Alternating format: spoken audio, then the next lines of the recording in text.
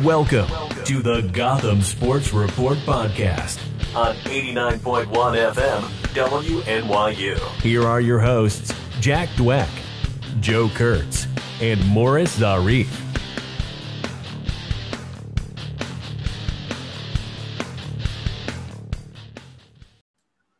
Hello and welcome to the Gotham Sports Report. Guys, we had one hell of a week this week. This has probably been one of the hottest week for New York sports in a long time. Not on the sports front, on the front office side, on the moves outside of the teams themselves. But we have a lot to unpack today. But first, what I was thinking this week is that there's a lot of hope in New York for the first time. Hear me out on this. Take the Nets, for example. The Nets, for the last 20 years, since probably 2000, 2001 seasons, they haven't actually been in the conversation for a title. The Yankees just put out the biggest contract of the offseason so far, $90 million, for basically their team MVP. You have the Jets hiring their new coach. You have the Mets, after the Lindor signing last week, still looking to add more people, potentially in George Springer. All of these additions that we're having, all of these great moves from teams, I don't think we've seen something like this. But I think that the biggest move that we saw this week was in the Nets trading for James Harden. You do not see a move that's this big, that gets this much national attention every day. This is a move. This is a once-in-a-generation move, a trade this big that could alter the course of your franchise, that could either set you back 10 years after you gave up so much picks, or could put you in that title conversation, which I think that the Nets just did, guys.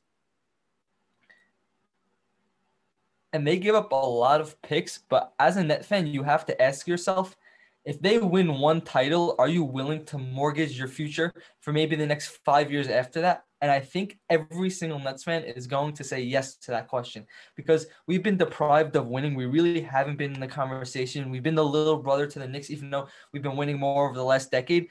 But when we have James Harden, when we have Kevin Durant, and when we have Kyrie Irving on one team, all balling out at once, this is unprecedented basketball. I think this could be one of the greatest in terms of talent trio of all time, and it's something you can look forward to and actually consider them as real contenders, even more so than what they were before. I just want to go through the trade for all the fans that don't know. So the Nets traded away 4 first-round draft picks, 3 pick swaps in the next 7 years, Jared Allen and Caris LeVert, who unfortunately came out with the news today about the kidney, and we wish him well, for James Harden.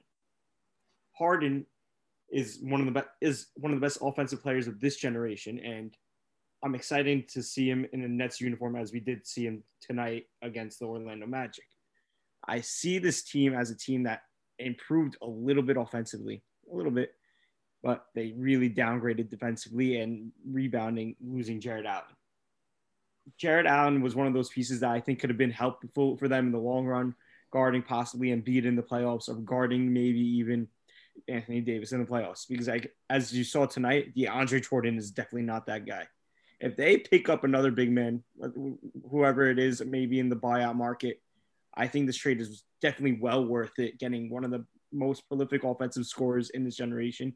It's never bad to have too many offensive scorers. And it also gives them the leeway for, let's say, another Kyrie going AWOL moment. All right, the Nets, when they made this trade, they got 3 of the top 10 players in the NBA. So they went from young players, I agree, in Caris LeVert and Jared Allen, to the three top 10 players. I don't think we've ever seen a team. You could maybe argue the Golden State Warriors at their peak, but I don't think we've seen a team with 3 top 10 players and one of the best offensive talents in James Harden and Kevin Durant that the NBA has ever seen. These are 2 of the best offensive players in NBA history. To have them on the court at the same time when the Nets were already a top 3 scoring team in the NBA coming in to this trade, you're going to see an offensive juggernaut in the Nets. The problem that I'm seeing with this team is defensive rebounding and turnovers. If the Nets aren't able to come together as a unit with their players actually showing up to games in Kyrie Irving and James Harden playing together and getting that camaraderie with the team that he has to for this team to gel together and not have 9 turnovers tonight, which he had, and Kevin Durant having turnovers as well, 7 turnovers against the Knicks. That's how this team is going to gel. If they limit the turnovers and could find a way, either by getting a new player and making an addition with one of the exemptions that they got from the trade, or finding someone on the market, they're not going to have a chance against teams with big men like the 76ers and Embiid. I just don't see it happening. And every basketball fan knows that probably the greatest talent the Nets gave up was Karis LeVert, but the biggest hit that they took was giving away Jared Allen. But I also want you, like, he has been playing stronger, but he really is still barbecue chicken against Embiid and Jokic. It's not like he was like defending Jokic in his last game. Like, he was getting bodied down. But I do think it's going to hurt the Nets. But when the Nets signed KD and Kyrie, you knew they were all in, and you knew they were all in for a move this offseason when they were in talks for James Harden. And you knew that they were going to be all in now. And they're going to do anything that they can to hopefully keep KD in Brooklyn past his 3 years option and to make him happy in the time being. And just like Mara said, they need an insurance policy because Kyrie Irving's been AWOL, and you need someone there that could be better than Kyrie Irving level talent that will keep Kevin Durant happy. Joe, I agree with you that Jared Allen might not be the best or the toughest center in the league. He's not that big guy that you want crashing the glass. But he's a player out there that's improving from game to game. He's a guy that's young. He's 22 years old. He's a guy that you want to build your team around. They traded a 22-year-old. And now who are they relying on? They're relying on DeAndre Jordan, a guy who looks like he's getting older every game, a guy who looks like he's not willing to put in that time to run after rebounds, to stay and crash the defensive glass. It just doesn't look like he's willing to do that at his age. And I know at this point in his career, I just don't see how you're willing to rely on that player, to rely on DeAndre Jordan when you're looking to get a championship, to have that big of a deficiency on your team. It's huge. It's a glaring hole. I know it's not pretty, but 2 things. You can't rely on Jared Allen for the future because he's a free agent after the year, and then it's $80 million over their cap, so he's not coming back. Okay, he's gonna get $20-25 million a year. He's not coming back. Let's just put that out there. And second, when you are getting a once-in-a-generation talent in James Harden, the guy who averaged 35-plus points per game in a season twice, who's won an MVP, who's an 8-time All-Star, if your biggest hit is Jared Allen in the position that you're already weakened, and I know it's weakening you more. But you're not just sacrificing Jared Allen for this year. So if you have Harden, you have Harden for this year and the next year. You have Harden for this year and the next year, right? Yes. You have to think about, I know fans don't want to think about this, but if you're a general manager, you're not going to sacrifice the next 10 years into the future with which the Nets did until I believe 2028, they're giving up picks.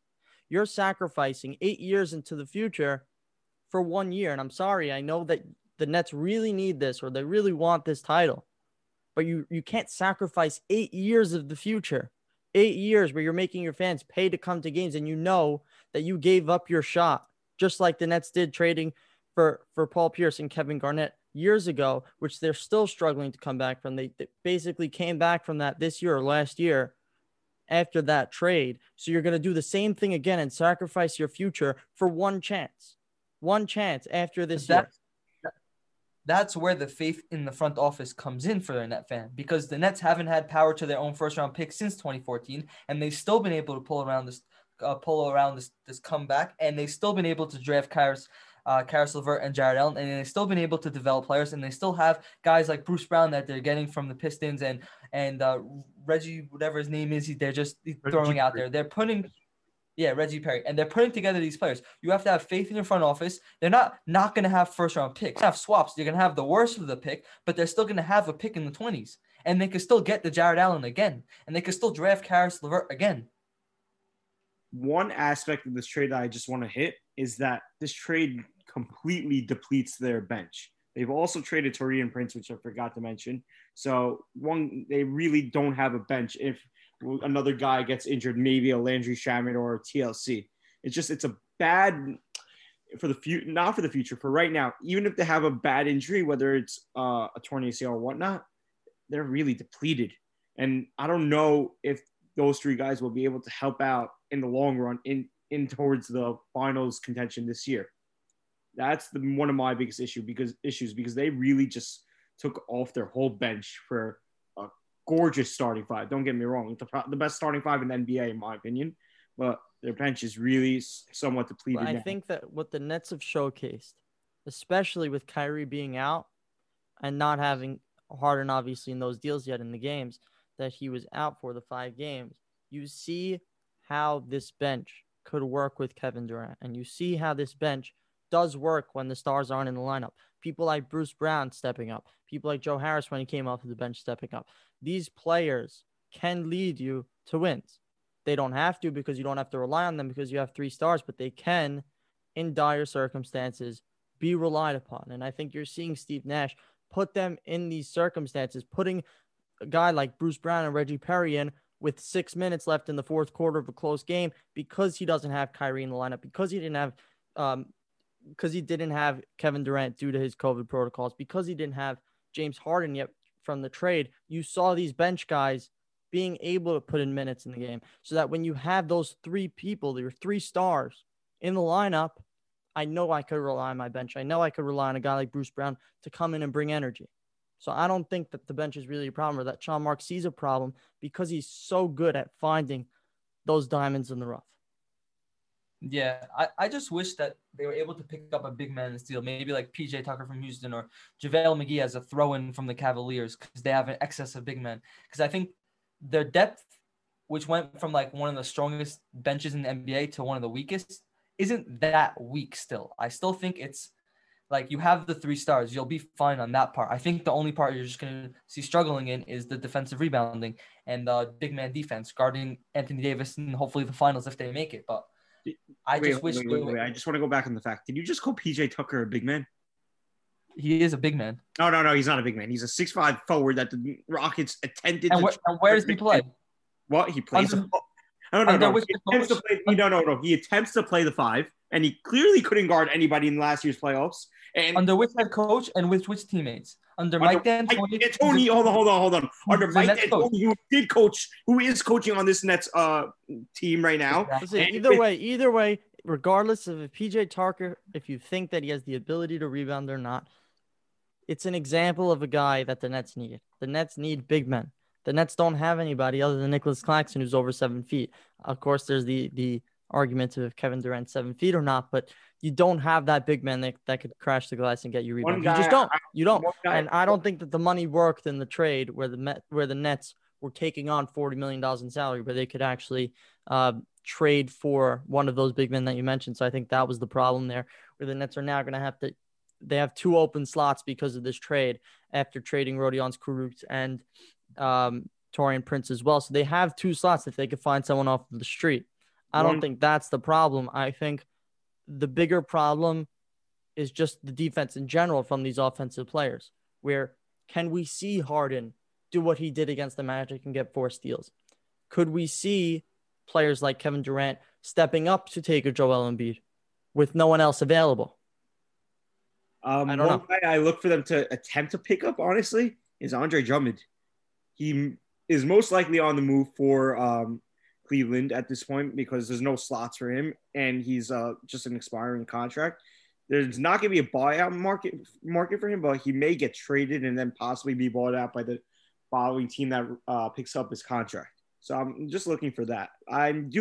Look, it's finals or bust for the Nets, and I do think they'll get to the finals in this weak Eastern Conference, overrated Eastern Conference, and I don't see them beating the Lakers due to their defense. But let's get to move on. All right. So speaking about great talent and adding great talent, the New York Yankees added probably one of the biggest free agents available on the market, a guy who really wanted to come back to New York and really wanted to be here where he spent his last 2 years.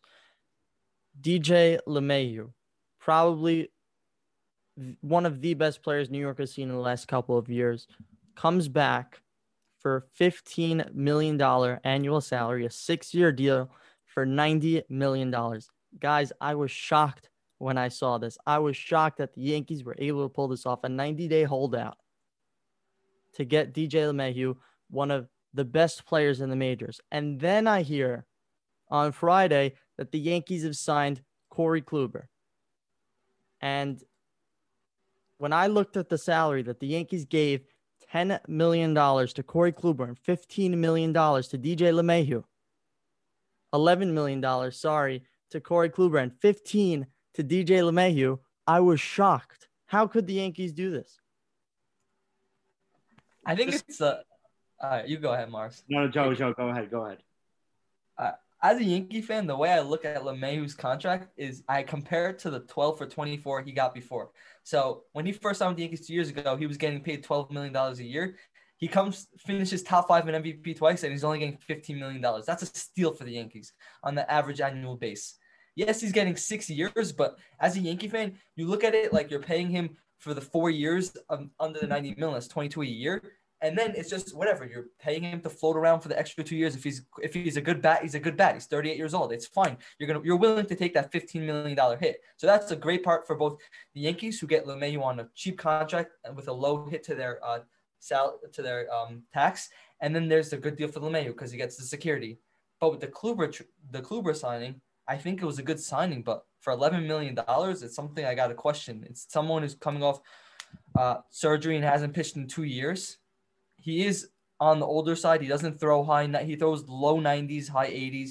He has good precision in his pitches, but he's been hurt and hasn't been able to pitch for a while.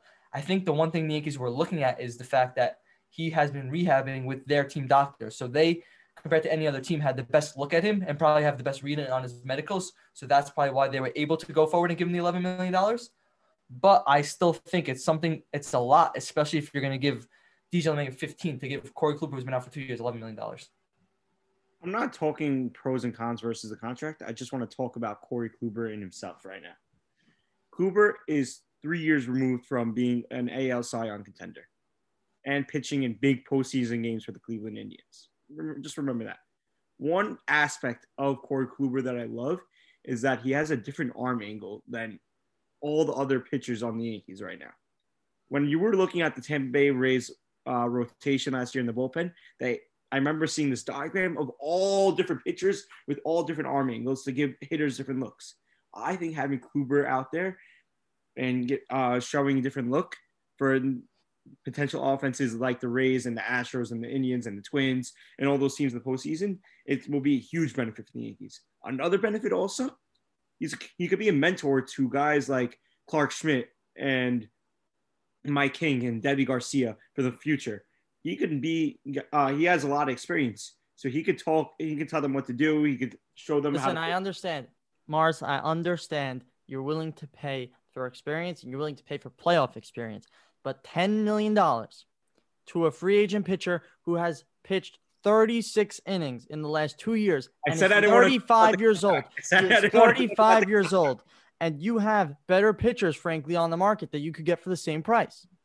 You could get a Jake Odorizzi, who does have an injury. Better for the money that you. Kluber has the most upside. Kluber has the most upside. If he could get somewhere between that where he was in 2017, if he could get somewhere near. Why would you pay $10 million? One second. Why would you pay $10 million for a pitcher who hasn't pitched in the last 2 years and is 35 years old when you could get back a pitcher that you know is pitching well in your team? That you know pitches well in New York? They are overpaying him. You know that you could get back a guy like Masahiro Tanaka maybe on a 2 or 3 year deal. You know he's reliable and he gives you innings.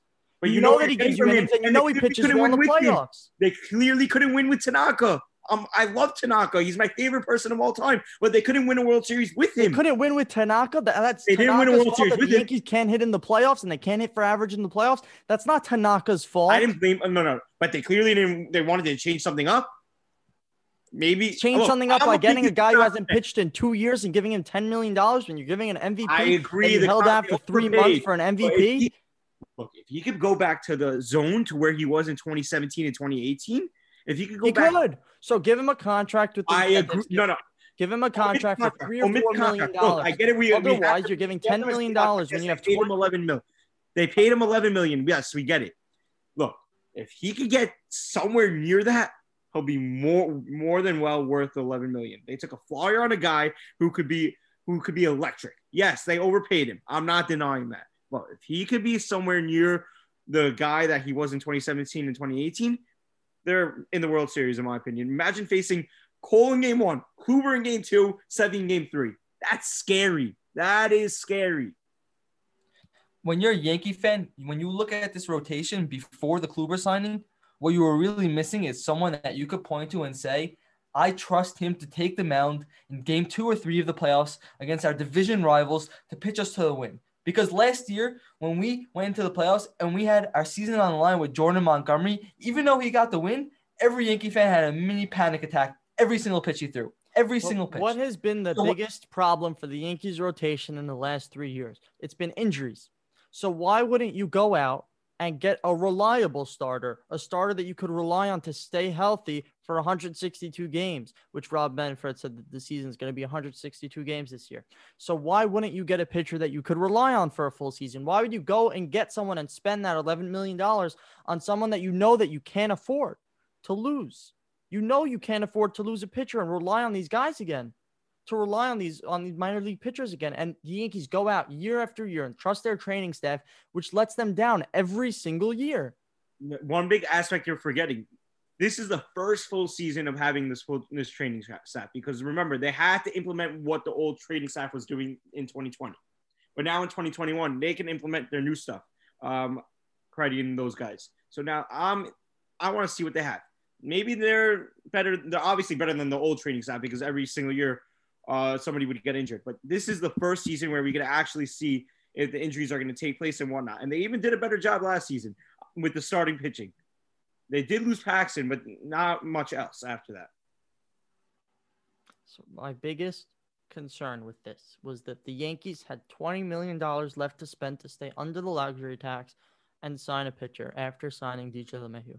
And they decided to go for a pitcher that has not pitched in the last 2 years. He's pitched 36 innings. And that is the guy that you go out and get when there's other pitchers on the market. The free agent market hasn't really developed. They set the market price for pitchers. They could have set it lower. They decided to give $11 million to a pitcher that hasn't pitched in 2 years, a couple of days after a showcase. The Mets went to that showcase, and they clearly weren't interested. It was reported from the day that he put on that showcase. So the Yankees obviously saw something that no one else saw if they were willing to give him that much money. That's why I'm concerned. And that's what I was pointing out to you, because he was rehabbing under their team doctors. So they probably have a read on their medicals that no other team saw, and they probably had inside information that they thought they had to put a move on him instantly, because also when he had his performance for all the other teams, everyone was saying he was outperforming what they expected, and his market was moving fast. So I'm assuming he got an offer from other deal. As a Yankee fan, I trust Brian Cashman to make savvy moves, and I'm assuming that some other team offered him a deal close to what he got from the Yankees, and the Yankees just outbid them. Classic Yankees. All right, so talking about moving fast in a front office that decided to go all in. So the Jets have added who they believe the coach that they believe to be the front runner all along, and the San Francisco 49ers former defensive coordinator Robert Saleh, who happened to take the 49ers defense from one of the worst in the NFL to a consistent top 5 defense. What do you guys think about this deal? I think that the Jets could have gone offense. I really think that the Jets should have pushed for an offensive guy, but he seems to be a leader. So what do you guys think? I think the biggest. All right, you go ahead, Mars. Go ahead. No, I took it first last time. It's your turn. Go ahead. I think the biggest thing you're looking for in a head coach is someone who could lead men. And that's one of the biggest things outside of his actual talent in leading a defense that the 49ers have been like bragging about Saleh, that this guy is the leader of the team and all his players love him and all of them brag about him. I saw the same thing from Joe Judge when the Giants hired him. He wasn't a big time coach. He was a special teams guy, but he's someone who led the team. He's able to motivate the players. He'll bring in He'll bring in the coordinators. He brought in LaFleur already, whose brother is doing well. So hopefully they have the family connection going on. And he'll be someone who can lead the Jets hopefully to a couple more wins and consistency and a culture that will like be about winning. And that's what you want as a head coach.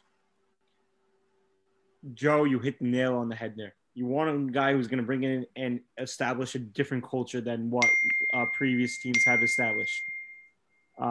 Previous regimens have established. Joe Douglas got a guy that he thought was going to be the next leader of the New York Jets in Robert Saleh. You've only heard great things out of him in San Francisco for the past 4 years.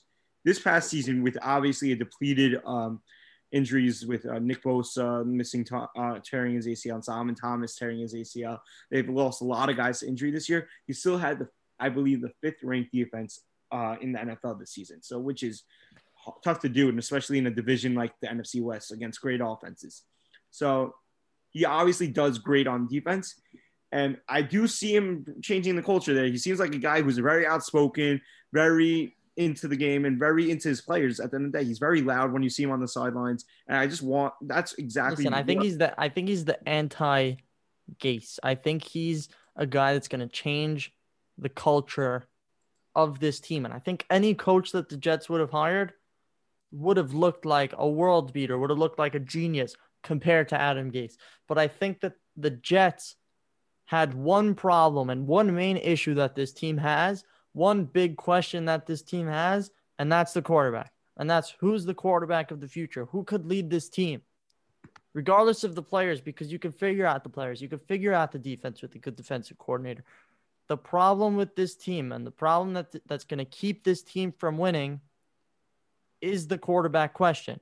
And I'm concerned that with Saleh and with LaFleur, those are coaches that are going to keep Sam Darnold, and those are coaches that are going to try to heal Sam Darnold, which I don't think is possible. That's my biggest concern. People say that LaFleur's offense fits Darnold and that the Jets sort of went to Saleh because their offense fits Saleh. That would be my biggest problem with this hire. If the Jets made that move with the intention of keeping Darnold, I would have a huge problem with that because I don't think that's the right direction for this team. Weren't you the guy saying this a few weeks ago? And I'm going to pull this right out on you. Weren't you the guy saying this a few weeks ago that you didn't want the Jets tanking for Trevor Lawrence? I agree. I don't think you should tank. I don't think a team should tank for picks. I do not think a team should tank for picks. I don't think that has to do with the future of the team. Of course it does. There's a monetary problem. There's a monetary problem for Sam Darnold, regardless of what the draft pick's going to be, where the Jets have the opportunity to take to take a pick in the second pick in the draft where there's 2 great quarterbacks available. There's 2 quarterbacks that I believe are better than Sam Darnold available, regardless of if Trevor Lawrence is there or not. The Jets didn't have to tank for that. They had 2 wins and they still have the opportunity to pick a quarterback. And so with that pick, I think the Jets should take that quarterback. It has nothing to do with Trevor Lawrence or not. They don't have Trevor Lawrence. They didn't get Trevor Lawrence. Move on. They don't have to tank to get the second pick. They didn't tank. They improved in those last couple of games, which is good. And they still have the chance to pick a quarterback if they want to and not pay $25 million for Sam Darnold's option. So just for the record, what's your optimal offseason right now? After they got Saleh and after they hired LaFleur, what do you want as the next steps for the Jets? To trade Sam Darnold for a second-round pick, draft Zach Wilson, and with that second pick, draft either an edge rusher or another offensive lineman with that 23rd pick that we got from Seattle. Is this like a bygone conclusion that just because Saleh is in right now that you're keeping Sam Darnold? Because a month ago, it was a conclusion that Sam Darnold was gone. I feel like these things just change daily. So Adam Schefter, insider for ESPN, reported that the hiring of Saleh means that Sam Darnold's going to stay. Obviously, there's been conflicting reports since then, but Adam Schefter said for sure that Sam Darnold will be the starting quarterback. Obviously, we don't know going into the future. Look, just at the end of the day, if they do, Saleh is a leader. He's a guy that's going to change the culture in New York, and I think that's all you're going to ask for as a head coach. I don't think Arthur Smith is that guy to be a culture changer in any place, in my opinion. If that I believe that was the Jets' second guy running, but I do not believe he would have been a culture changer, and I do believe Saleh is that guy. All right, guys, thank you for tuning in this week to Gotham Sports Report. You can listen to us every Sunday at 4:30 p.m. And you could check us out on Spotify under NYU Sports Radio. So thank you guys for listening, and we'll see you next week.